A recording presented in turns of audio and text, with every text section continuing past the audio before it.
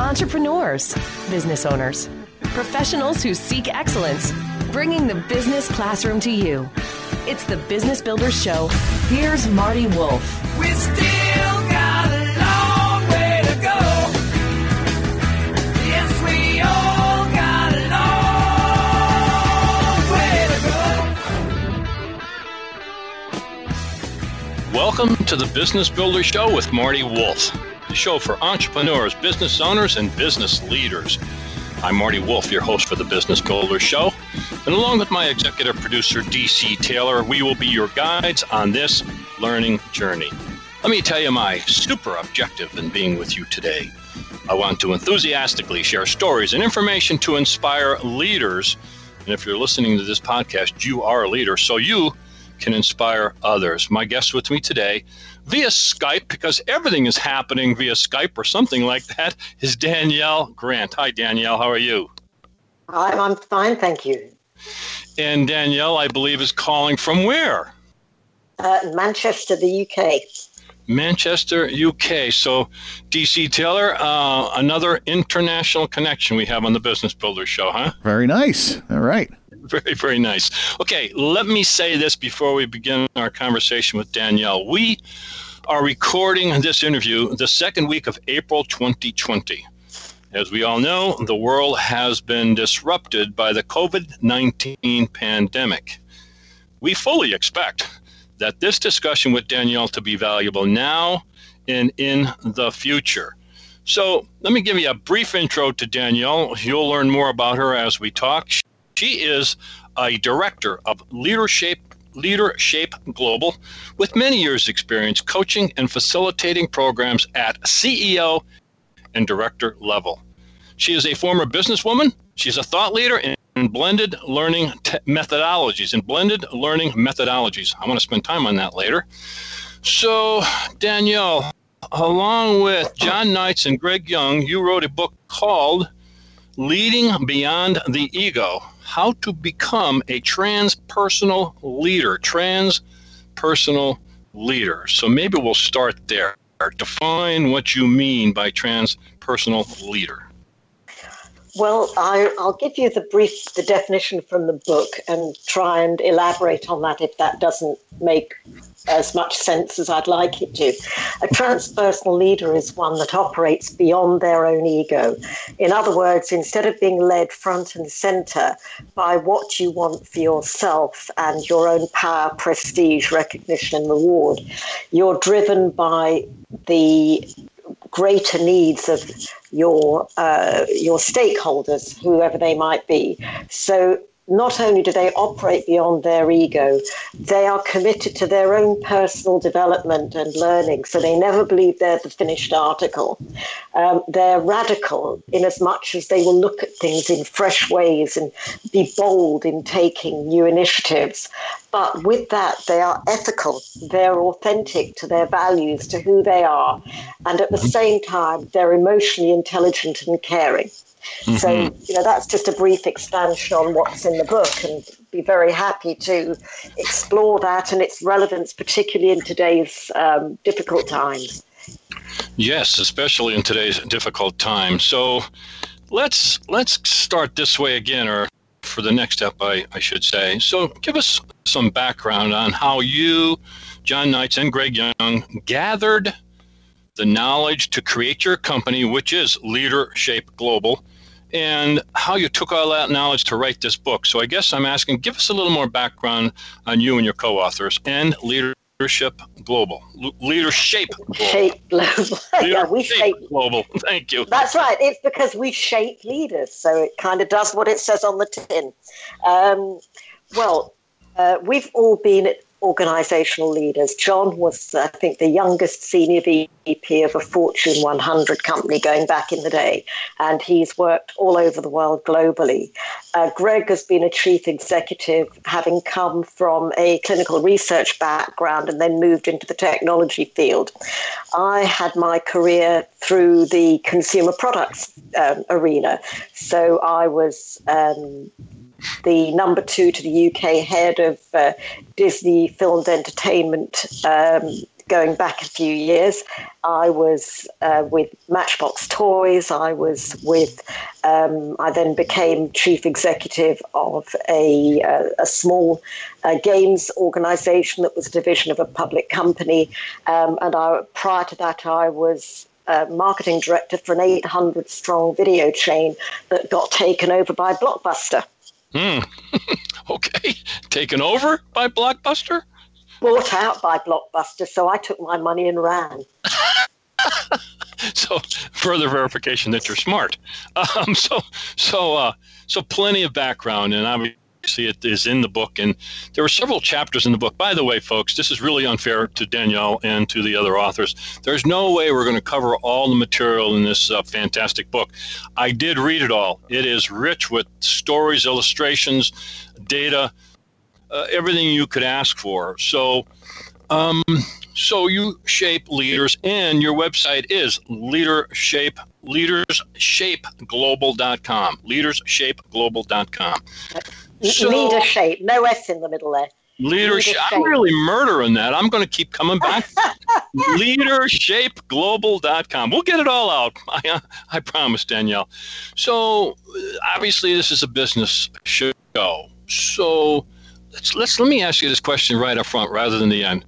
When we wrap up in whatever it takes, 15, 20, 30 minutes, what would you want to have people remember? What do you want to accomplish in this discussion?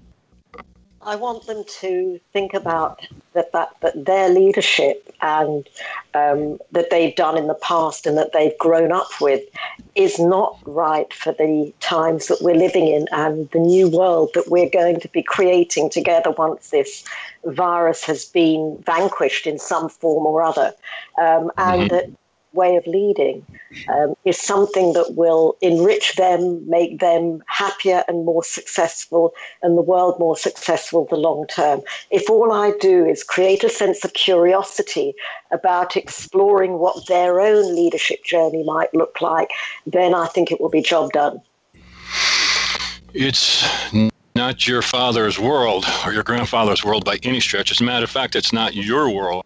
It's changing, and leadership is going to be critically important. So in the book, Danielle, you use the acronym REAL, R-E-A-L, the stages leaders take towards transpersonal leadership. So you started to talk a little bit about that, but maybe go a little deeper on REAL, REAL. Real. Okay, well, real, we start out where people come in maybe from an MBA or from business school or from graduating, and we look at the leaders that most of us grew up with, going back 10, 20, 30, 40 years, depending on how old we are and how much we want to remind ourselves of what we've learned along the way. So we start out with real as people come into our world, which is rational, ego-based, as usual leaders. And those are leaders that work to the old Stone Age defaults of knowing everything and telling people what to do. And that's the default leadership that we all tend to fall back on because, hey, the guy that knows everything has got to be the one that we follow. And in those days and in that world, the average leader could remember maybe 80% of what they needed to do their job. They could carry it in their head. And in those days, knowledge was power. Over the years, now we have knowledge at the click of a mouse. We can no longer keep tabs on all the knowledge there is in the world, nor can we have a monopoly of it. And people have become more specialist. So, somebody that is a specialist in one computer language won't be in another. Somebody that is a specialist in online media may not be a specialist in something else. So we've become more specialist and less generalist over the years. And so what we do is we take people in at this level, which is we assume that people have the intelligence, they have the basic business grounding to be at that start level. But what they very often don't have is the emotional intelligence to lead others, because however great your strategy is, even if you're a one-man band corporation, you cannot deliver it single-handedly. You have customers, you have suppliers, you have a community, you have people that you have to collaborate with in today's world. So therefore, being able to have interpersonal and intrapersonal skills in order to harness the energies and the commitment of other people to help you deliver your vision, to help you deliver your purpose, to help you execute your strategy is a given. You can't do it on your own. And if you don't have that emotional intelligence in order to connect with other people, bring them along, help them to see things your way and to do things right, you're never going to achieve any traction. And over the years of working with leaders, we were growing them to a level of emotional intelligence, which made them much better leaders. They got better traction, better commitment, better engagement with their teams, with their stakeholders. But what we then realized is you could be highly emotionally intelligent, but equally be highly manipulative with it. And you could be doing it just to big yourself up, just to get a bigger pay packet, irrespective of what damage you might be doing to others around you. So we realized that there had to be something beyond emotional intelligence. And so that level of an emotionally intelligent leader, which is where we've been taking people to for the last 15 years, was about getting them to a state of being robust, emotionally aware leaders. So that's the intermediate stage of real. So they're robust in as much as they understand their own emotions, they understand one another's emotions, they're able to stand fast on that and to hold steady. And they have an emotional awareness both of their own emotions and those of others, and how they can hijack us, drive us, help us make good or bad decisions. And then we realized there has to be something beyond emotional intelligence that stops people doing it just for their own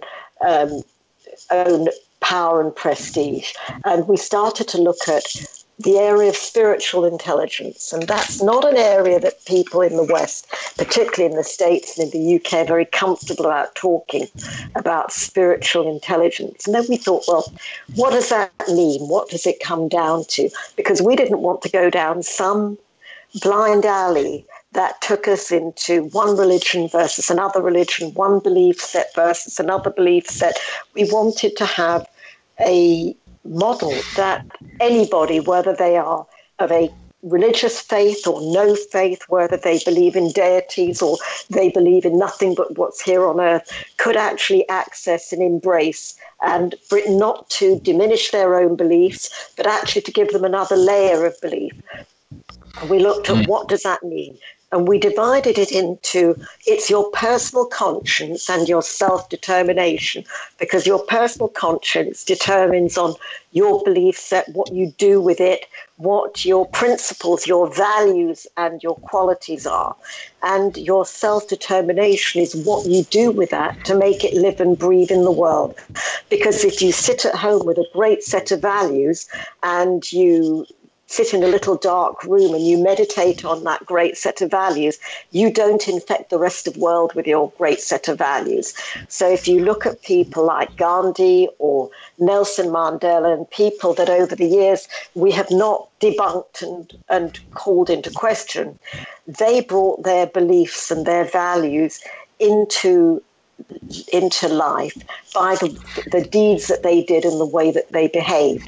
And that was with their energy, with their commitment, with their ability to expound on what they did, with their resilience, with a whole lot of other qualities that allowed them to bring that into the world. And that brought them to the stage of being radical, because clearly they were radicals, and we all have it in us to be radical as well, take new paths, ethically authentic leaders. I hope that takes you through those 3 stages of development. You had me completely engaged. I listened and I wrote notes. Our guest is Danielle Grant. You can find her on LinkedIn if you so choose to. Danielle Grant. Her company is leadershapeglobal.com. You can learn more about the book. You can learn more about the work that they're doing, etc. So I've been certified in emotional intelligence, and I've read most of the books, and I've studied this leadership thing. This spiritual intelligence is kind of new stuff, Danielle. I'm fascinated by it. I really am fascinated by it. Talk to me a little bit more about it. Go even deeper on this whole idea of spiritual intelligence. And it's almost like building blocks, isn't it? I mean, your basic intelligence, your IQ, your EQ, or emotional intelligence, whatever you want to call it. And then this is almost like another building block. Am I looking at it okay that way? Yeah, I mean, that works fine as an idea for me. For me, it's about something that we should all be feeling really dominantly at the moment. For me, spiritual intelligence is fundamentally about the interconnectedness of every human being to one another and to the planet that we inhabit. Because ultimately, we are all, and we're discovering this, reliant on each other to stay healthy, to be healthy, to live long lives, or the opposite.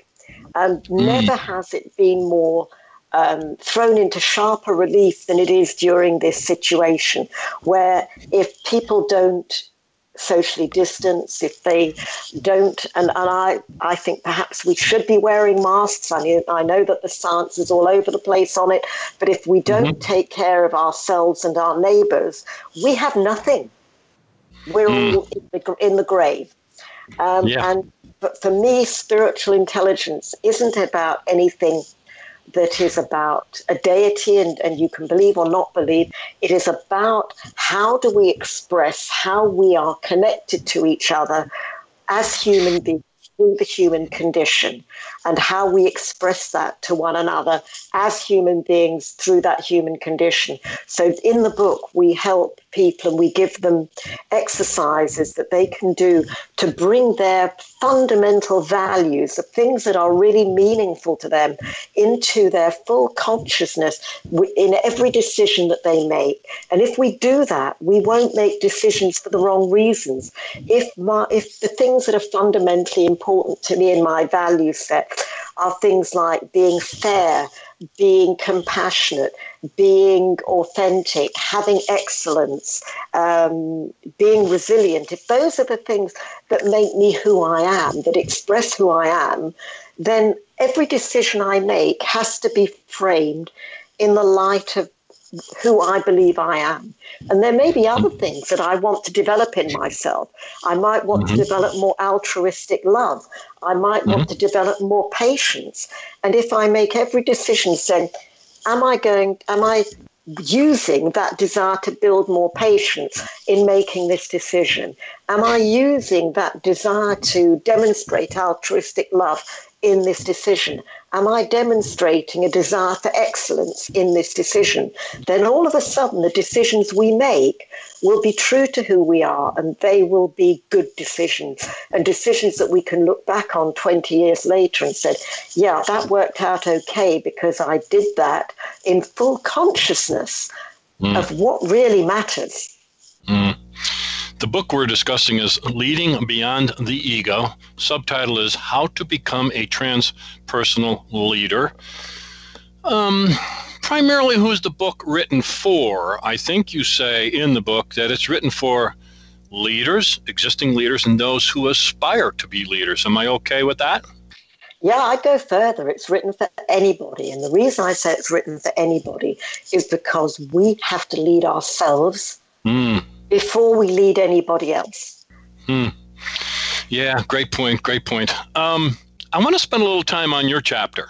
Your chapter is about blended learning. And on page 243, you say, the fundamental issue is the brain resists being told. Let me repeat that, folks. Let's see. Her chapter is about blended learning. On page 243, it says, the fundamental issue is the brain resists being told. Talk to me about that and explain a little bit about blended learning. Okay, so when your parents said go to bed, or when your parents said don't touch that, what did you do as a kid? Why? Yeah, or more often that. Well, I did what they told me to do. I did. Really? I did. Well, not really. I probably fought back. Come to think about it. Yeah, not really. Okay. So that's just a microcosm of what goes on in the brain. The brain resists being told what to do. If somebody tells you, learn your 10 times table, well, that's an easy one. But you don't really learn it, do you? You don't really understand it, certainly not as a kid. But if somebody says, gives you a whole load of bricks or something and says, find out how many will fit into blocks neatly, and you may find a pile of 10 work really well. You'll then understand that because you've discovered it for yourself. And I'm putting that in very simple terms. But there is plenty of neuroscience, and if you want to look it up, there's umpteen things that will point out that the brain is resistant. You think about when you were made to learn something versus when you chose to learn something. When's a situation where something caught your curiosity and you then researched it and learnt it and did it versus, let's say, all the dates in the calendar of the Second World War? I mean, you tell me which one. Tell me about something that you enjoyed learning. Good point. Yeah. Now, let's get to some fundamental things in addition to what you just said. Is that, again, since I'm in the similar industry as you, and there's others, and all leaders need to learn these skills of the blended learning. So it's a combination of everything, right? And engaging that learner. So it's maybe video. It may be something written.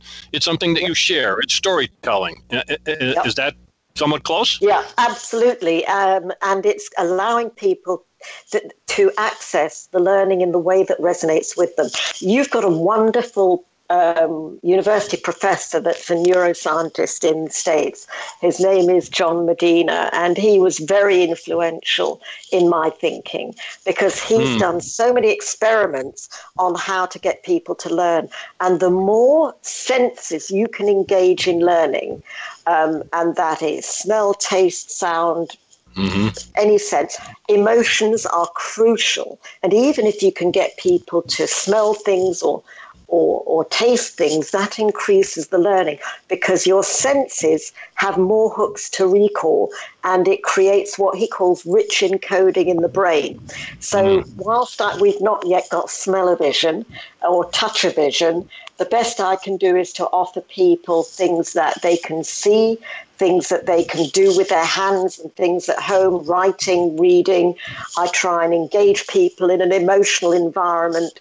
On a virtual platform, I do this not just in face-to-face, and I've become adept at doing this in a virtual environment, so that they're getting as many hooks to learning.